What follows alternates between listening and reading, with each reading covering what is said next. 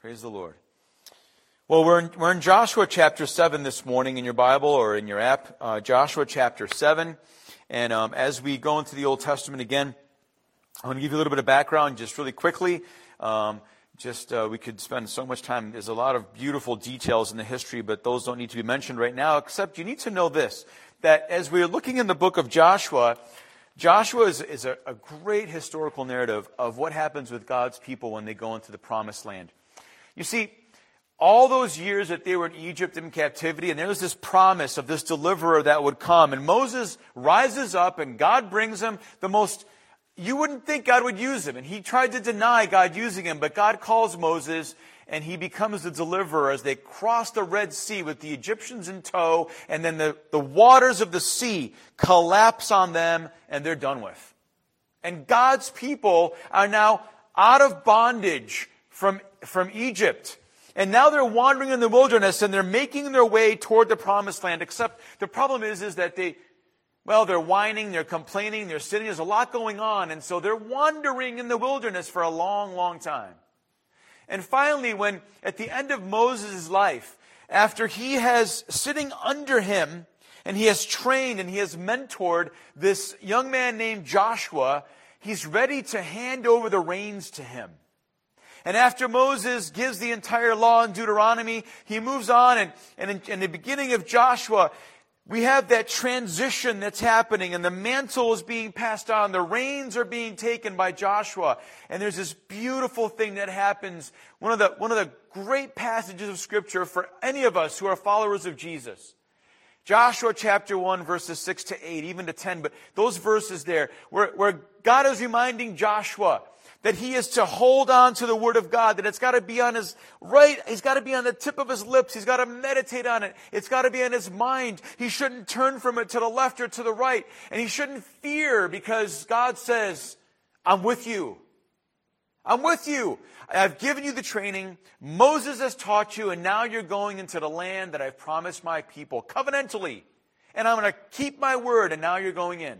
Now, as they're about to go in, and Joshua goes, and they're getting into the promised land. They go to the Jordan River, and God performs this amazing miracle, right? He dries up. He did this before with water, so it's nothing new to God.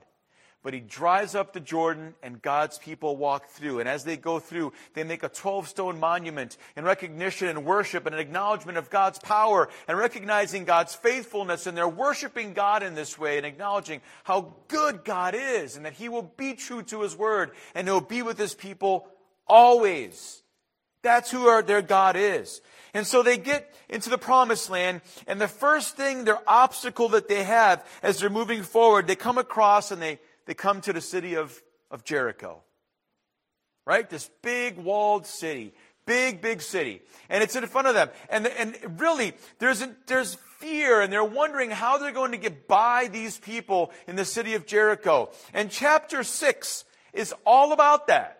Chapter 6 is the Jericho story and how God gives that city over and breaks it down and they can go through. And it's destroyed by his power, not by Joshua or the armies of God's people. It's all God working in this amazing narrative, in this account in Scripture here. And as Joshua goes through and he takes Jericho, he now comes upon another city.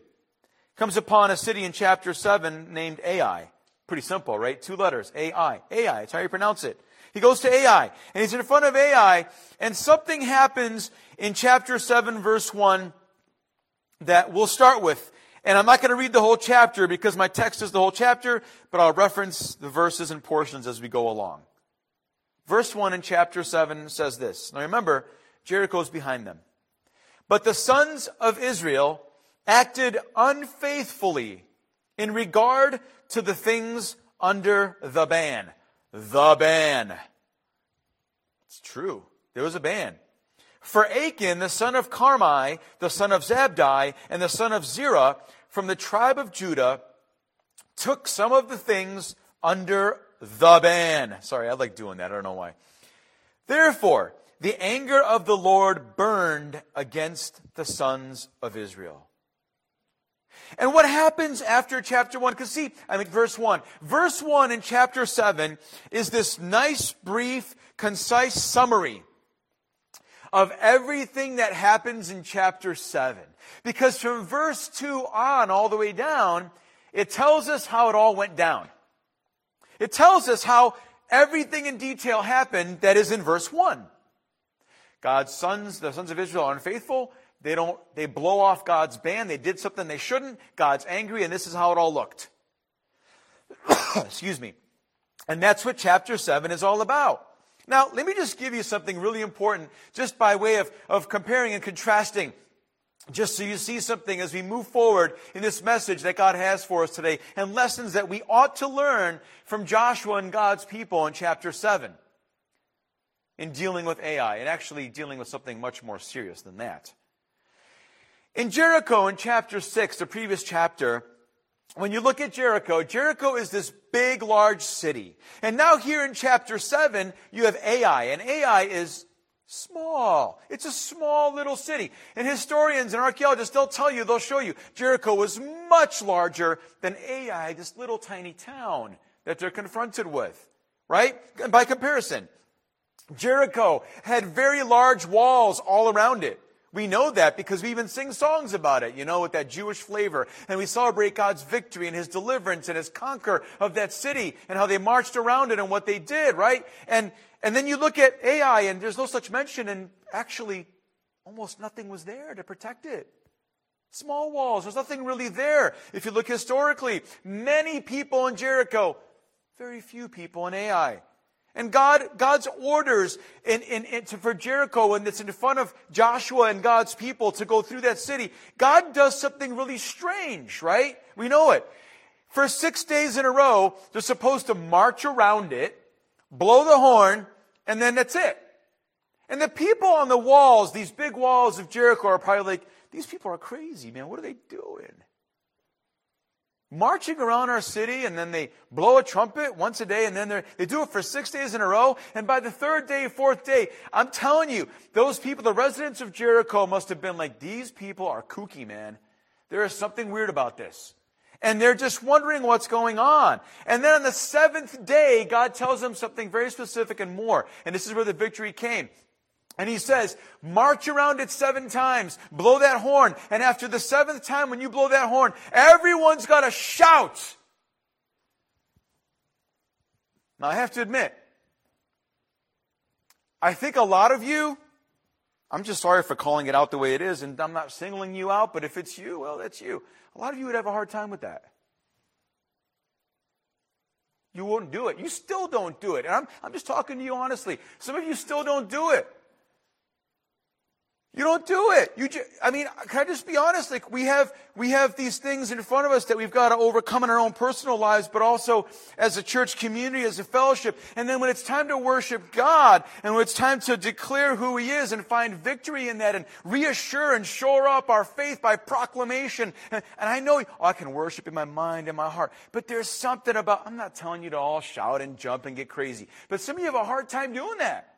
Some of you got to start to shout in your life, to see victory, to see things happen. And it's not a prescription for every situation, please, because we don't see that even in Scripture. I understand that. But some of you have had a really hard time if God said, on the 7th time, you got to just shout with all you got. You wouldn't know what to do, because you haven't shouted or praised God for a long, long time vocally. Can I encourage you? Seriously, can I encourage you to try that? You'll be amazed at what it does for your faith and for your spiritual journey with Jesus. It's not about the volume. Just do it. Try it. But then we have chapter 7. See, God had this way of overcoming and bringing victory, because the result was victory. When they did this, they obeyed. It was faith, this weird thing, and they did it. They obeyed. You're going to go through this pattern of doing things, and God does it because of their faith and their obedience to Him. And then they go to Ai, and then what happens in Ai? Joshua does something, and he sends out spies, right? He sends out spies, and he sends out these spies off at a distance. He saw it in front of him, and he saw that it was small, and he says, I'll go check it out, guys. And he sends out his messengers, his spies. They go, they come back, and they're like, they take an assessment, and they're like, Ai is like nothing. We got this, man. Like, they're small. There's nothing to it. Whatever. I'm going to make a reference, because I know we have at least a couple like my sons, but maybe a few more who are big NFL fans, right? Like football. Do you know, or any sport. In the NFL and other sports, they have something that they call a trap game. Do you know what a trap game is? Anybody know? A trap game is when you just came off a great victory, and then you go the next week against a lesser opponent, and you think like, I'm not going to prepare, I'm not going to go through all the rich. It's in your head. You're like, the arrogance sets in. You feel comfortable, and you're like, they're lesser. I just destroyed my opponent. I'm good next week, and you better watch out. And a trap game means you're going to lose. You're going down because you think you... And this is what's happening here. Wait a minute. Jericho's huge. Ai's nothing. They come back and Joshua says, what should I do? You find this all in chapter 7. What do I do? What should we do? They're like, you know what? All you need is about 2,000 guys, maybe 3. We got this. And they go, and what is the result? They lose. They're running back. They do not win. They don't take that city. And after that, in verse 6, look at verse 6. When they lose, they don't come back. And in fact, there was lives lost.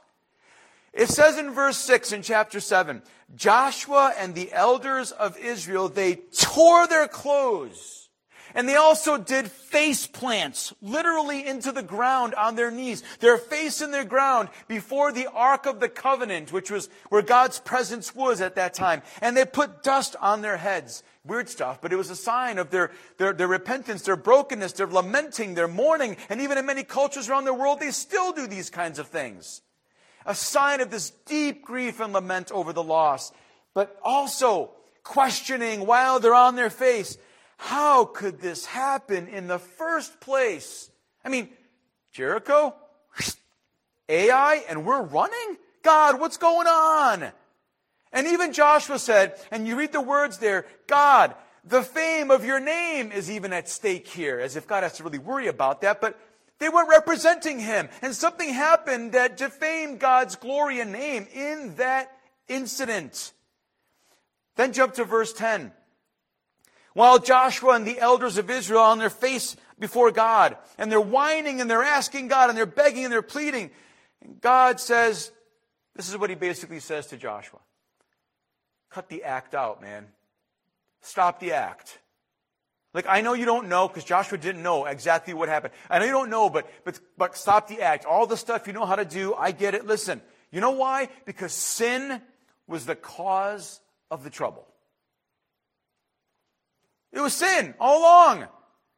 It was sin. The covenant was broken. Verse 1 tells us that. The spoils from the battle were taken against God's will. Their prohibition, that ban, was already there right before Jericho fell. God told them, when you go to Jericho, you don't take anything. In fact, everything you take that is from Jericho has to go into the temple treasury. It's mine and it's for my glory, if I could kind of add that.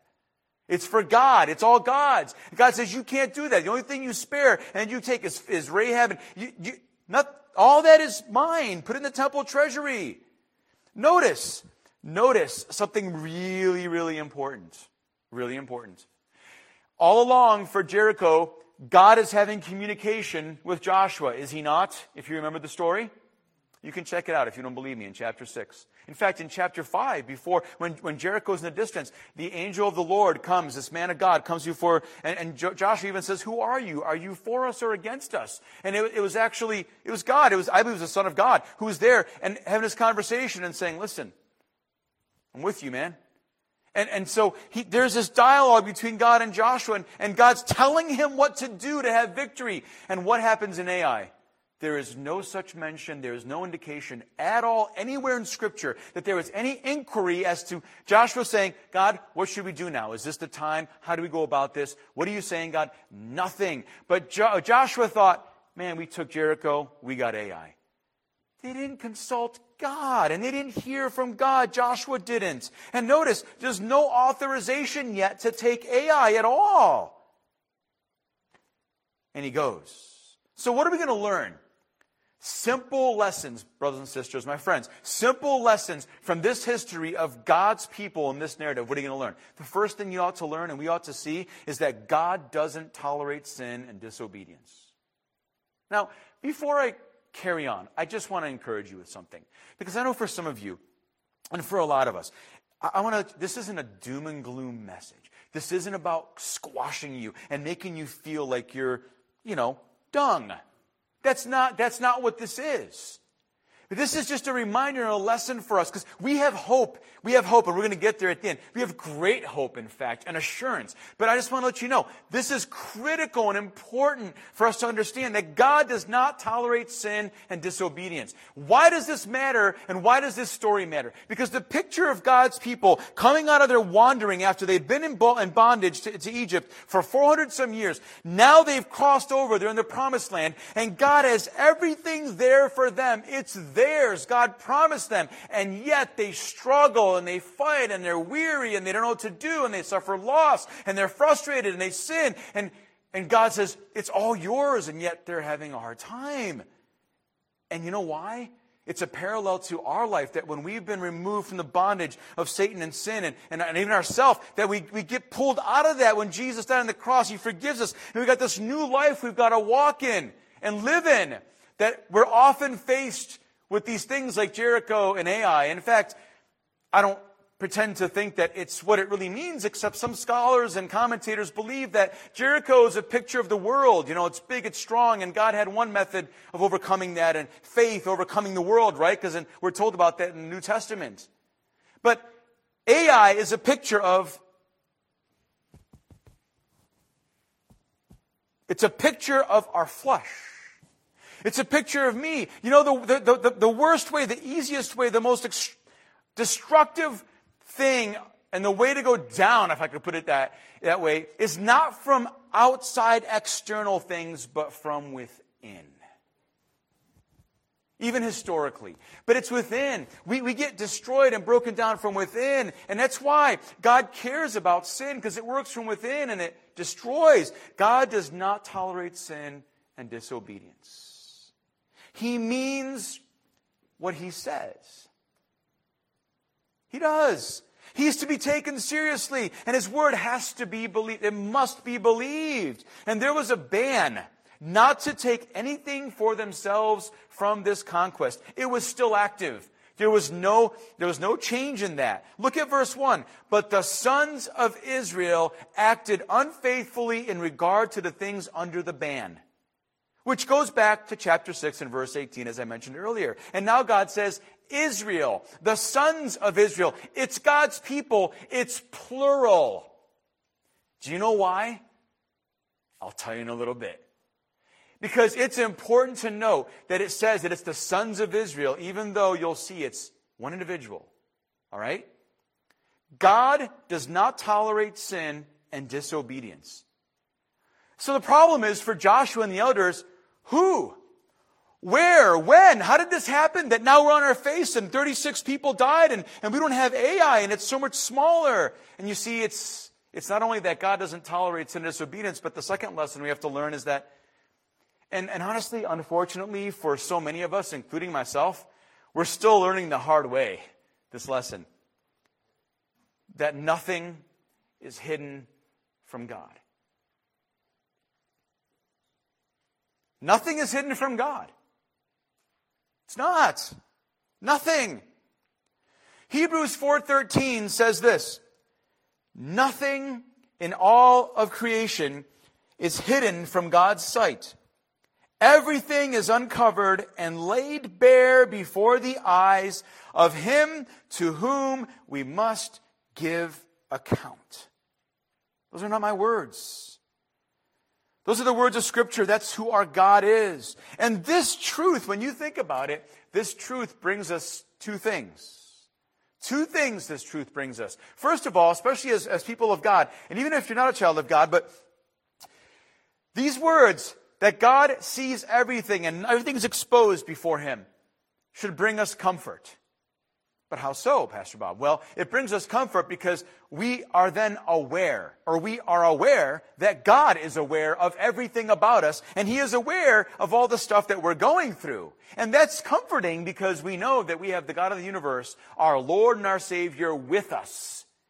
He knows what burdens we're carrying. He sees it. He knows what we're struggling with. He knows the people that are giving us difficulties in our lives. He knows all that stuff. And we can be comforted by the fact that He is fully aware of everything about you, in you, and around you.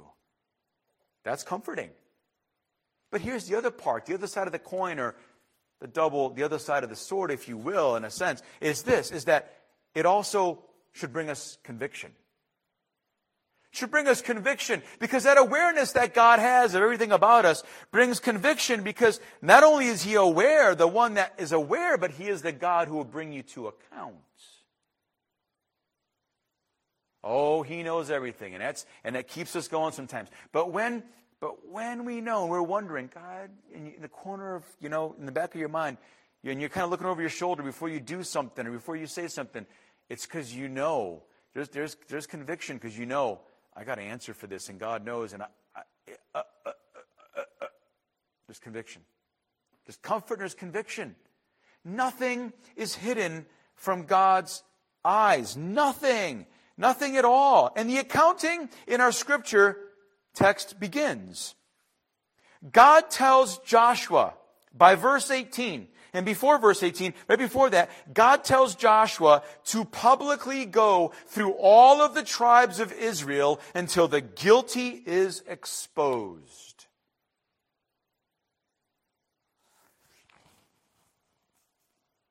I wonder what that would be like if we did that today among God's people in the church. I'm not suggesting we do that, by the way.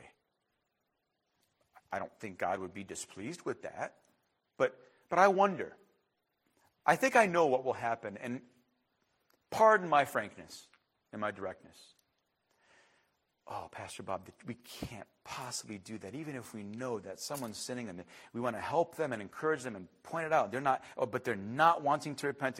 We can't do that. We will damage their psyche. The psychological damage will last the rest of their lives. And it's going to be our fault. We can't call out sin. We can't do that until we find out the root cause of the problem. And you know what? For almost 2,000 years after the first church, the church has been doing that. And where are we? Where are we? And we keep hiding, and we keep pretending. And I'm not suggesting we do that. I know you're not misunderstanding me. I'm just saying I know what would happen. We would be it'd be a revulsion. That's impossible. That's crazy. But that's what God said to do. Listen, the first church was very sensitive to sin. And we have become so desensitized and so tolerant of sin and things that displease God. And we just carry along all in the name of grace and mercy and patience. And we should. But we just carry along, and in the end we tolerate and accept. And God says, I don't tolerate sin like you do. You might think it's okay, but there is no place for me to tolerate sin and disobedience to my will. Because nothing's hidden from me, and I know it all, so stop pretending. Just bring it out. The accounting begins. And by verse 18 in chapter 7, there's a man named Achan. And Achan is found out. I mean, again, just imagine the scene. And I'm not saying I even want to do it. I'm just saying, but imagine this scene. All the tribes coming before Joshua and the elders, and they're asking and they're confronting all the tribes, all the clans in the tribes, all the families. And finally, after they get to the tribe of Judah, Achan, you're the guy. Come on, please, just confess it, Joshua says. Say it the way it is, because God knows and God wants to be merciful. I think He does. So come on, just say it the way it is. Here's the thing. In verse 20, Achan says this. It's true. It's true. I've sinned against the Lord, the God of Israel. This is what I have done. By the way, if you want another lesson about how to make things right, we often say things like, Lord, please forgive me for all the sins I've done, and whatever sins I've committed. You know what you've done. I know what I've done. Whether it's something in here or it's something I've actually done, I know. And then I still say, God, whatever I've done for you. No, God wants us to be specific. Say it the way it is. point it out. Expose it specifically so it can get rooted out in your own life. God sees and knows why you're hiding. This is what I have done, he says. Those are words in Scripture. And then he says exactly what happens in verse 21. When I saw him to plunder a beautiful robe from Babylonia, 200 shekels of silver, and a bar of gold weighing 50 shekels. It's about a pound of gold. You do the math at $1,800 an ounce. That's some pretty good money, okay? And he says, I coveted them and I took them. They are hidden in the ground inside my tent with the silver underneath. I saw, I coveted, I took it. It's that physical thing. That's the process of how sin works. I saw that. I saw it and with my eyes. And then my mind and my heart said, yeah, I want that stuff. That's nice stuff. Even though God said there's a ban on it, I coveted. It was in my mind. I desired that. I wanted that. And then his will kicks in and he makes a willful decision and acts and he says, I took. By the way, this is parallel to what Joshua did with the city of Ai. Jericho's behind them. There's little puny Ai. The spies told me it's nothing. I want that. I saw it. It's small. It's in my way. We can take this. I want it, and I almost took it. He didn't get it. Not right away, he didn't get it. He didn't take it. He didn't get it. He just fell short. In fact, they're running away. And the thing about Achan, going back to Achan, is that he sort of hid these spoils, if I could put it this way, under the rug in his tent. Yeah, it was directly in the ground. And I don't know if he put, because when you dig it up and you try to tamp it down and hide it, maybe it was still fresh. You could see it. Maybe he put his shield, his spear, other stuff. Maybe he did have an actual rug. But he probably covered it up so that it's not so obvious if somebody came in. But he had this stuff buried literally in the ground. You know what the truth is that we do the same thing. I do the same thing. I don't like admitting that, but I do. We sweep stuff under the rug because it's not a big deal, we say, and no one will see. It doesn't really affect anybody. That's okay. But listen, I'm going to tell you something that's the truth. Time has a way of revealing what's under the rug. And more importantly, God already knows. He does. Over time, the stuff under our rug, think about your own life. We put things under there, and over our lifetime, the stuff piles up under the rug. Wouldn't you think that over time people would notice, boy, your rug is really lumpy down there. There's like all kinds of stuff under there. Or how come that corner where your rug is 6 inches high? What's under there? It's kind of weird, People will start noticing that something isn't right.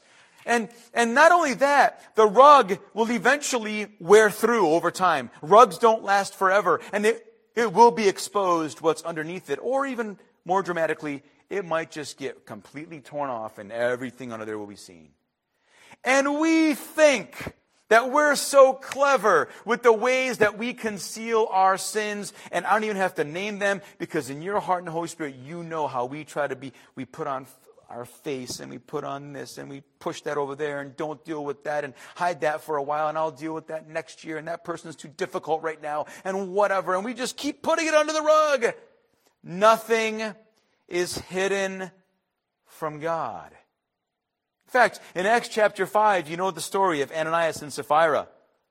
Right? A lot of you know that story. The early church, they're bringing things to the apostles, and the early church is meeting the needs, the high demand of needs with the poverty in the church. And people are making offerings, if you will, to the apostles, from finances to hard goods, whatever it is. And they're using those to help those in need.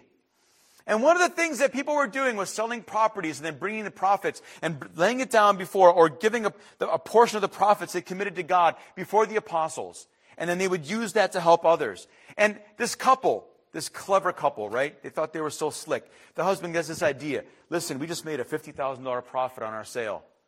Let's not give God the $20,000 we said. Let's give him 10 and keep the 10 for ourselves. And his wife, the scripture says, went along with him and agreed with it. She was in on it. And then when they come to bring it, the apostles say, listen, you're lying. I'm just jumping ahead and paraphrasing. You're lying. You're lying not only to us, but you're lying to the Holy Spirit. You've been found out. And you know what happened to them when that took place? Anybody know? Yeah, they're the bug in my palm. That's what happened. Now I understand God doesn't do this all the time, but I don't want to test him. Do you? Because he could. I don't know that. I am not going to test God with stuff like that. That's lying to the Holy Spirit. And God made an example of them, and fear filled the church. In other words, there was a reverence to understand that God doesn't tolerate sin and disobedience, and that nothing is hidden from God. I would be... All right, back on track. There's a steep price that is paid when we do this in the end. And so Achan, going back to Achan, he's exposed, and so is his sin. And it reveals to us the third and final lesson this morning, that sin is never just personal or in isolation. I want to say that again, because I guess I'm speaking for myself too.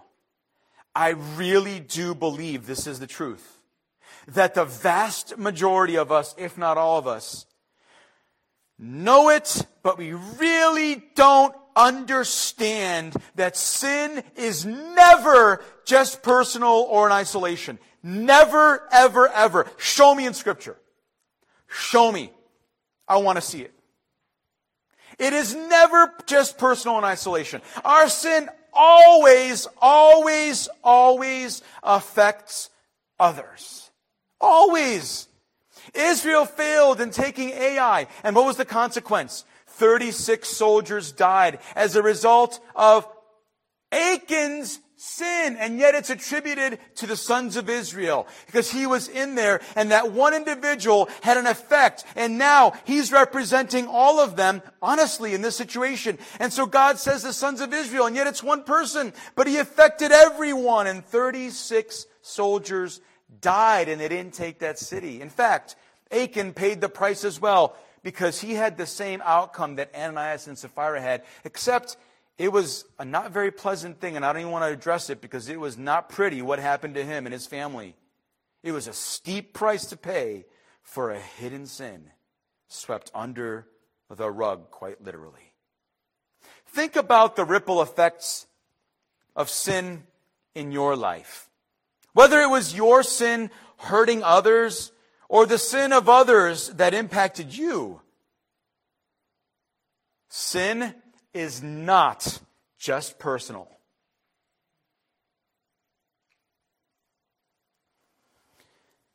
In 1 Corinthians chapter 5, and it's a sad account, Paul writes to the Corinthians, and they're boasting about a disgusting, well, all sin is disgusting, but disgusting activities that are sinful that are happening in the church. And Paul says, you guys are boasting about it, and it shouldn't even be that way. And he talks about it, and he says something. He says, a little leaven leavens the whole lump of dough. And he's talking about sin. And when you boast about it, how it spreads, and you tolerate it, and you become insensitive to it, and then you're okay with it, and it becomes a part of you, just like that little leaven goes throughout that whole thing and affects the entire clump of dough. And he uses the same expression, Paul, in Galatians chapter 5, verse 23 to 24. And he writes to the Galatians, and he says the exact same thing. But this time, it's in reference to bad doctrine or teaching that will affect, and it'll affect everything you do, and it'll ruin you. It'll corrupt. It will destroy in the end. And if it's left unchecked, it will destroy. You know, little things like, well, God's okay if you're a homosexual and you're married with another guy or one guy with another guy and you're practicing that lifestyle. No. Can I just tell you something? That's one example. I know. That's banned in Scripture. And we're going to do it. You know what else God says is a sin? God says gluttony is a sin. Have you ever overeaten? How many times have you repented? I'm just making a comparison because we love to go to things like, well, we talk about things like homosexuality, but we won't go to those things like overeating on a regular basis, you're sinning, and it's ugly to God just as much.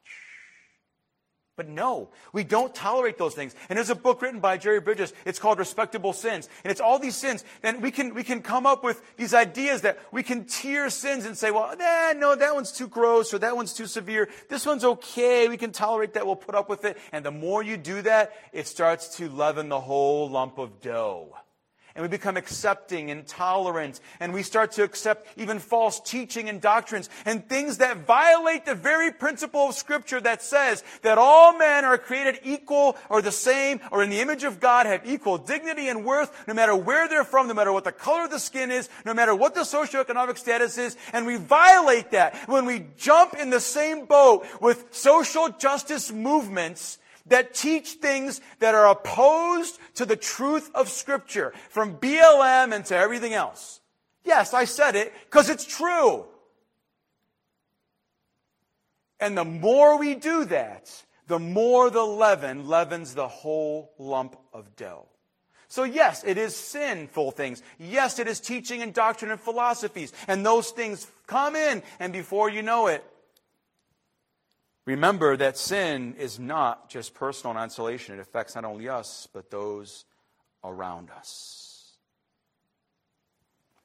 I would be remiss if I did not remind you that we should not expect God's protection when we intentionally continue to sin and hide it or pretend that we didn't sin. It's just a warning.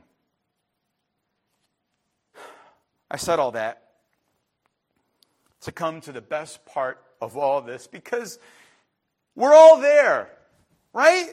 In some way, shape, or form, I'm there. We're all there. And it does grieve me because I realize how holy my God is and how much He loves us. And yes, I do fail Him. And yes, I'm grateful for His grace and His patience and His mercy. And yet I keep sweeping things under the rug. And I know He sees things and I still try to hide. And God says, stop it already. Just say it the way it is. And just confess. Because there is hope. There is hope, especially on this side of the cross, because we have Jesus who died for us and rose again. There is a solution for our sins, even the ones that are under the rug. 1 John 1:9 assures us, if we confess our sins, He is faithful and just and will forgive us our sins and purify us from all unrighteousness. All because of what Jesus did in dying on the cross for our sins and rising to make us right with God. There is hope. You might be in that situation.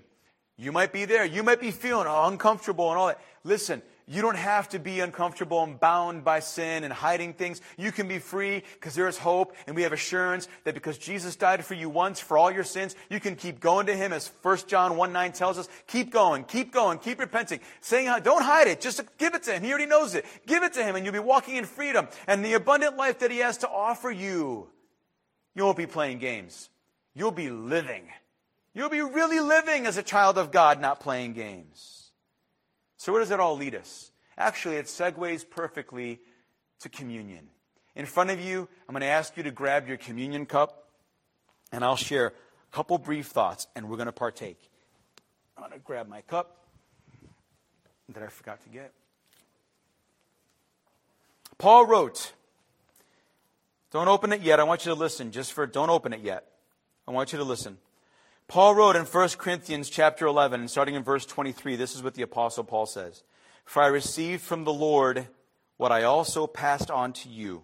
The Lord Jesus, on the night He was betrayed, He took bread. And when He had given thanks, He broke it and He said, this is my body, which is for you.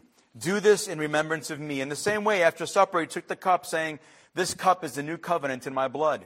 Do this whenever you drink it in remembrance of me. For whenever you eat this bread and drink this cup, you proclaim the Lord's death until He comes.